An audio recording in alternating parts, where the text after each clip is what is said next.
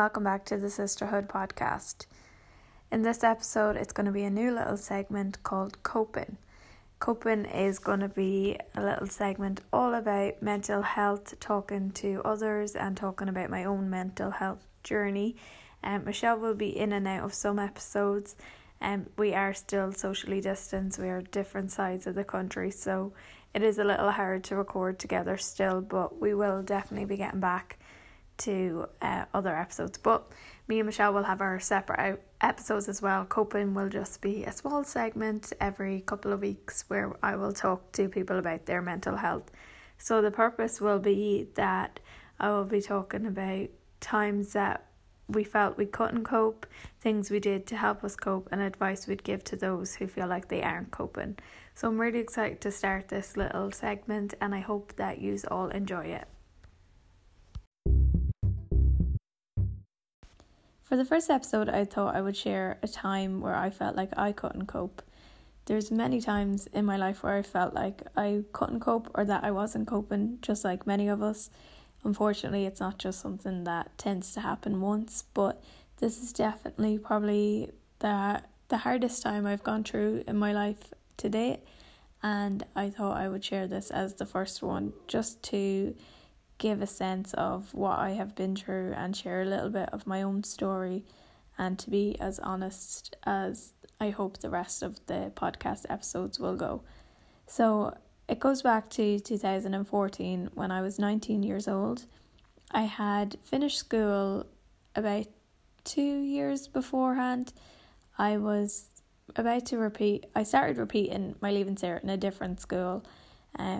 I didn't like that at all. We were told that the repeat students didn't have to wear a uniform, so we stood out automatically. You'd notice us in a classroom because everyone else would be in uniforms.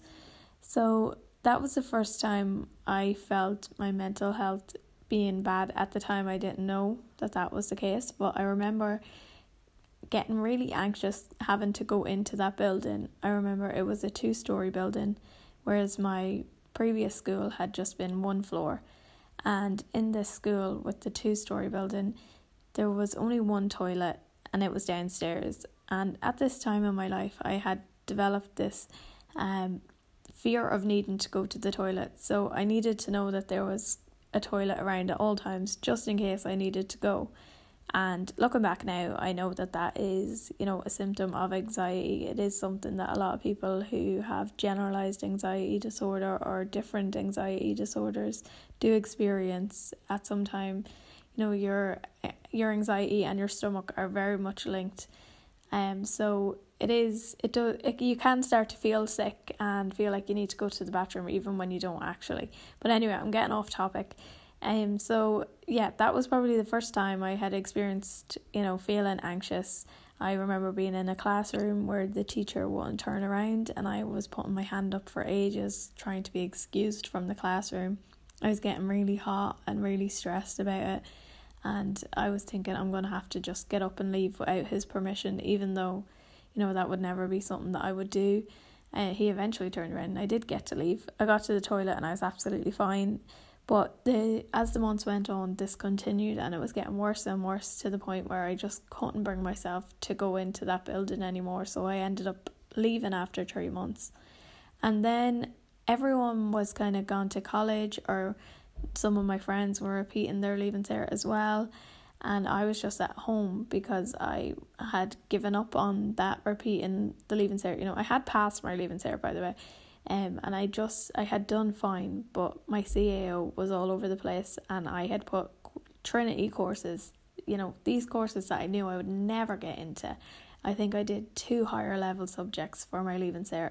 So I really, really set myself up for failure there. I didn't know what I was doing with my CAO, so I didn't get into any college, which is why I decided, maybe I'll repeat. I can't talk. Maybe I'll repeat my Leaving Cert. So I didn't actually need to, but I did it. So when I was finished in that second school and I left early, everyone was still in college, still in school or doing whatever they were doing, and I was the one friend that was basically unemployed and, not doing anything with their life. So I started to feel really excluded. I felt like I didn't have anything to bring to the party when I was around my friends. I was really just not feeling like being around anyone. I just wanted to be in my own company at home, even though I wasn't enjoying my own company, but at least I didn't have the judgment of other people, or at least what I felt was judgment. I hated talking about what I'd been doing because I hadn't been doing anything, and this is like a major experience in all my friends' lives. They were going to college for the first time, they were experiencing all these new things, whereas I was experiencing one of the worst times in my life. I was severely depressed. I didn't know it at the time, but I was, looking back now, and I had decided to completely isolate myself from people. For the first while, I did actually, I wouldn't see anyone from Monday to Friday, and then I would go out, get drunk with my friends like I always did, and then spend the rest of the weekend dying and repeat the same thing every single week. And this only came to a stop at one point when me and two of my friends had gone out on a night out, as we normally did. I drank the same amount as I normally would, but when we got out, something must have pissed me off or bothered me to the point where I said, right, okay, I'm going home. And I left the nightclub by myself, walked home, which is not something that I would normally do. I have friends that live close, and my friends generally stayed with me in my own house. But at this time, I decided I was leaving the nightclub, not telling anyone, and I left. And when I got home, I decided to take loads of tablets. I took whatever I could find. And, I can't really remember that time because I was very drunk. And also, after taking all the tablets, I had completely blanked out that night. I can't remember a lot of it. I can only kind of remember bits. That comes in pieces every now and then. I get flashbacks and I think, oh, that's what happened, and then I don't know if that is generally what happened.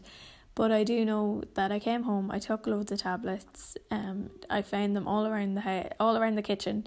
My mum and my sister were up in bed at the time. They didn't think anything of it, because I came home and I got drunk every weekend. This was nothing new. So that night then, I had attempted suicide basically, and not for no reason, I was severely depressed, but whatever triggered me, I don't know what that was, and I, don't think it was anything that really would have affected me that much to take my own life. I think it was, a mixture of alcohol and the depression together, and feeling a little lost. And it is very scary to think that night I could have, taken my own life, even though I wouldn't have understood why myself. So it would have been very hard for the people around me to understand if it had have, unfortunately, if I had died from that. Luckily I didn't in the middle of the night. Now I don't recall any of this, but I just remember the next morning waking up to my mum telling me that I had been sick, really sick that night. So my body had rejected the tablets, and luckily I had, thrown up the majority of the tablets and I survived. And, I spent many days after that feeling like dizzy and just in a daze. I didn't remember, anything. I think I lay on the couch for a week straight. I don't remember what I did. I don't know how the people around me reacted, if they knew anything was going on. This is something that I've never spoke about with anyone, so it's weird to actually even be talking about it now.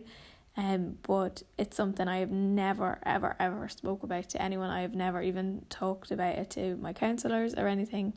It's something that I've really tried to push to the back of my mind, but I do realise that it is something I do need to talk about. It is important to talk about these things because, it's a mixture of, being mentally unwell and deciding to self-medicate with alcohol, which was what I was doing.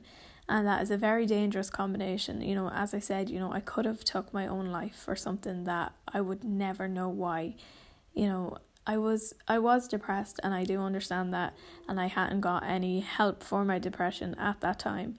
But I still think, that would have been a mistake. It would have been a mistake, and obviously I would have regretted it, and I do regret it, now, but I do understand that I was self-medicating, and that to me at the time obviously seemed like my only option. But luckily I lived to tell the tale and everything was okay. But after that, it wasn't smooth sailing. I didn't wake up and think, oh my God, I'm so lucky I survived and I have to live my life like a survivor now. That's definitely not how I felt at all. I still struggled for months and months after that with depression. And, I went to doctors with countless different things. I thought I had a lump on my head. I thought I had a brain tumour. I thought I had all these things physically wrong with me because I had never spoke to anyone about mental health before. It was never spoke about. And it was something that is actually a common theme in my family, but no one had ever really spoke about it at that time. And so depression or anxiety was not an option to me. It had to be something physical. So at that time I had, became very I had been struggling with hypochondria, which is a health anxiety. So any, slight twitch in my body or pain, I thought, okay, this must be it. There's something physically wrong with me. And I would go to the doctor and they would examine me and they'd be like, you're fine, everything is fine. I remember taking trips to A&E. I remember being in hospital and, getting diagnosed with tonsillitis when I didn't even have tonsillitis. But they wanted to give me a diagnosis basically. And to be honest, at that time, I was happy to have a diagnosis just because I thought, okay, that makes sense why I'm feeling all this pain and why I can't function properly, why my energy is so low, why I don't want to leave the house. It must be because I am, ill. But when I took the tonsillitis antibiotics, nothing happened. I didn't return back to my normal self. I was exactly the same as I had been before I took them. So yeah, at that time I had been dealing with, unemployment, just feeling really lost, not knowing what was going on with my body, with my mind. I was struggling with anxiety and depression that would be later diagnosed, but at that time it had not been. And I just felt like I couldn't cope. I didn't know myself. I didn't want to be around my friends anymore. I stopped drinking, which was my only form of, socializing. So that was taken from me. I needed to be around, my family all the time because I felt like I was going to die, So I needed people to be there and I wanted people to understand, like, there's something seriously wrong with me.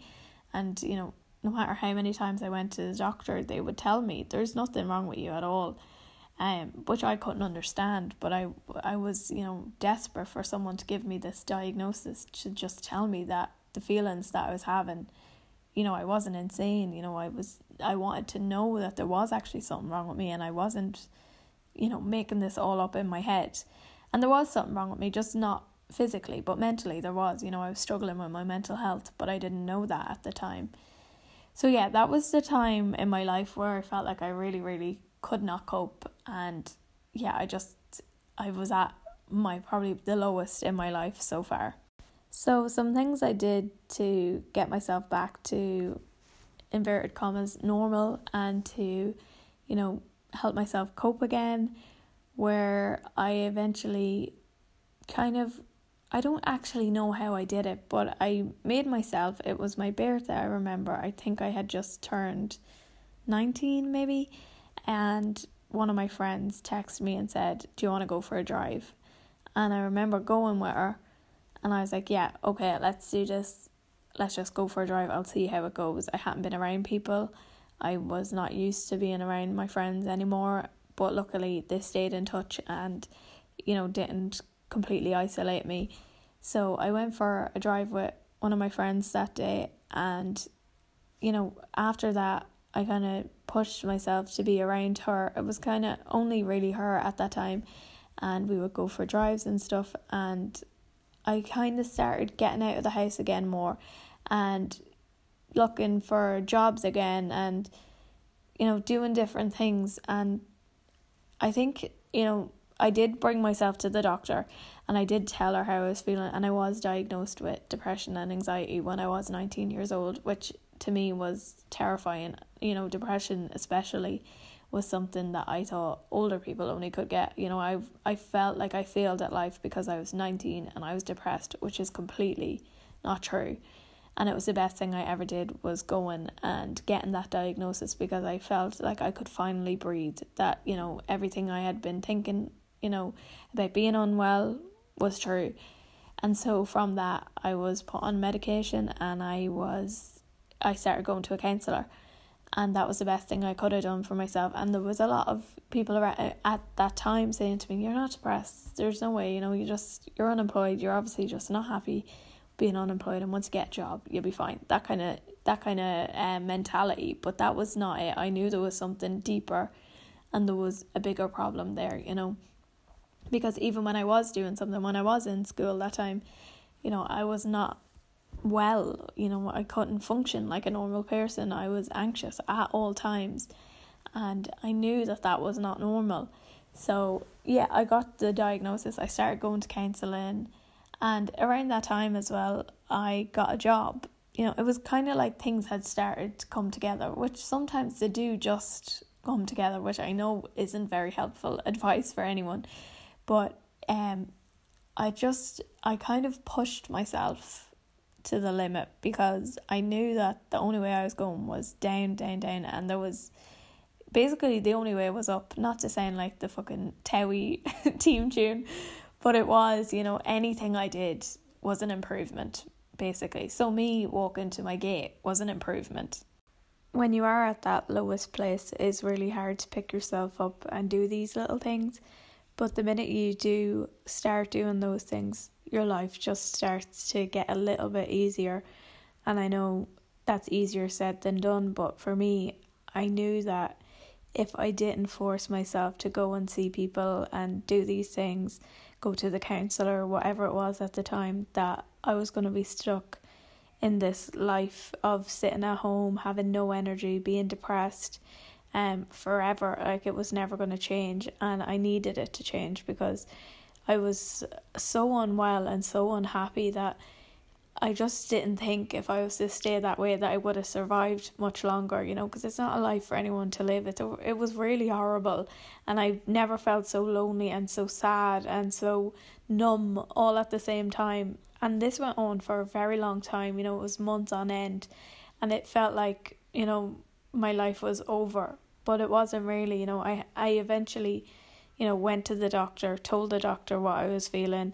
I got a diagnosis, and then I started to try and look after myself in little ways and build myself up. And I think it is just taking that one little step, and it could be something so simple as, you know, maybe it is just sitting outside in your garden for 5 minutes, so you are getting out of the house and getting some fresh air. And maybe the next day you go for a 5-minute walk, or you call someone on the phone for 5 minutes, so you have that social interaction. It depends on what you're struggling with the most. For me, I was struggling with leaving the house and also with being around people. So for me, I would leave the house on my own some days. Other days I would go for a drive with my friend, and I only really hung around with that one friend kind of at that time, because that was my safety net. And then I could build myself up to being around more people. So then when I got the job, it was very close to home, so that was handy for me. But also, I felt more equipped then to be around people again, whereas if I had jumped straight in and got that job, it would have been too much for me, because there was so many people. I was working around so many people all day, every day, that I would not have been able to handle that if I had just went straight from being at home to getting the job, which, you know, it is very hard for people who are unemployed and struggling with a mental illness to just go straight into employment. You know, you do kind of have to get yourself well again, as well as you can do, like to be in a position where you are able to manage your mental health before you can go and get a job, because jobs are a lot of pressure and a lot of stress, and if you're already unwell going into that, you know, you're setting yourself up for failure, and it isn't really fair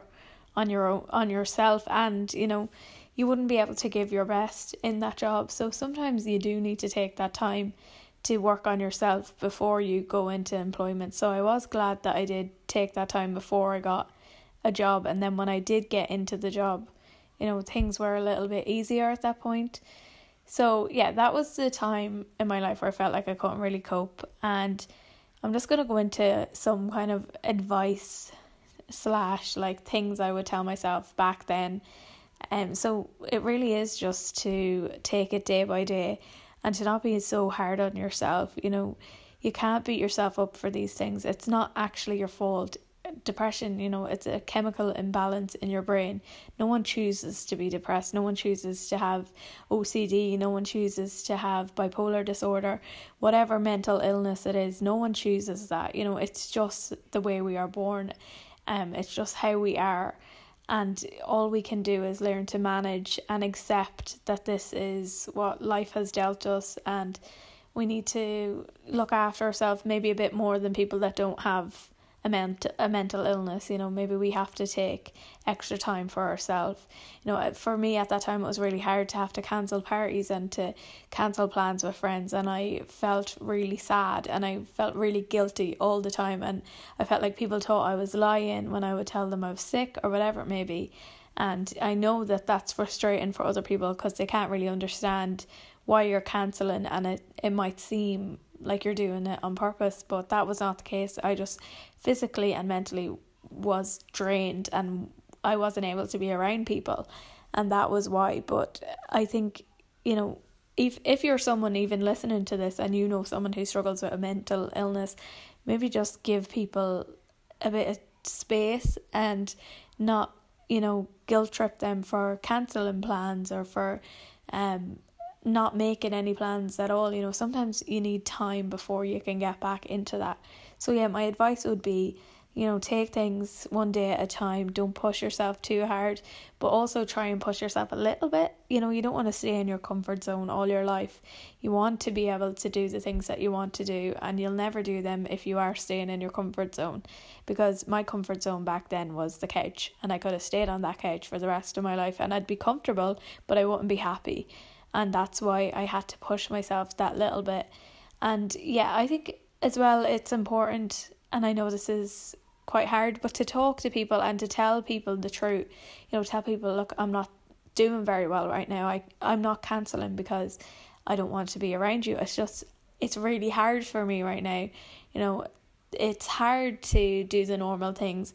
And for me, it was really hard back then to tell people that, to, say, going out to spend 5 minutes with you is hard for me.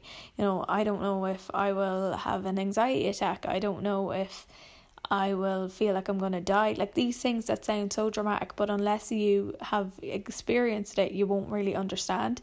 But the minute I started being more honest with people started to understand. Like now I can tell my friends or my family, look, I'm feeling too anxious, I can't go, and they'll be like, right, fair enough, that's fine, I'm not going to push you. If you're not feeling up to it, you're not feeling up to it, and that's the best thing I could ever do. Or sometimes I'm with my friends and I'm like, look, I just feel really anxious, I need to go home, and that's absolutely fine. And that takes the pressure off you as well, because you know that, okay, I'm with someone who understands that I might have to go home because I might feel anxious, or I'm with someone who knows that there is a chance that I might have a panic attack, so it won't be a shock to them. So you don't have to worry about them, because that's something I do definitely, is I worry about the person I'm with. I'm thinking this is going to be like, what's the word I'm looking for? It's going to be a burden on them. Maybe that's not the right word, but I'm thinking about them, which then makes me more anxious, because I'm thinking if what I do impacts them, I don't want my mental illness to ever affect anyone else but me. So I always worry about that. So that's why it's very important to me to be honest about these things. Even, going on first dates with people that I didn't know, I would always tell them I have anxiety. There's a chance I might have to leave. It's not anything personal, but it just might happen, especially in times where my anxiety was really bad. Now I think if I was to go, it might be okay, but a few years ago or even 2 years ago, it was very bad. So I would have had to tell people, look, this might happen, don't take it personally, basically, is what it was. So I feel like I've blabbered on for a really long time. I hope what I said has made sense. And I do want to talk about, anxiety and depression a bit more. There was a time in my life where I had really bad anxiety, so I definitely will talk about that further down the line, but this is just my basis of where I started with my mental health journey, where it was at the lowest and I felt like I couldn't cope, and how I got back to learning to cope, to cope with my mental illness and to manage it and to look after myself again. So every time I end an episode of this podcast, I want to recommend a song. Also, if I have guests on, I want them to recommend a song that you can listen to after you listen to this that will give you a little bit of a pick-me-up. You don't have to listen to it, but I will play a little bit for you. So my song for today is 5 Keep On Moving. Very cheesy, but also like my happy song. So I listen to it when I'm feeling down or if I need a little pick-me-up. So thank you so much for listening, and I really hope you enjoyed the episode, and enjoy 5 telling you to keep on moving. Get on up when you're down.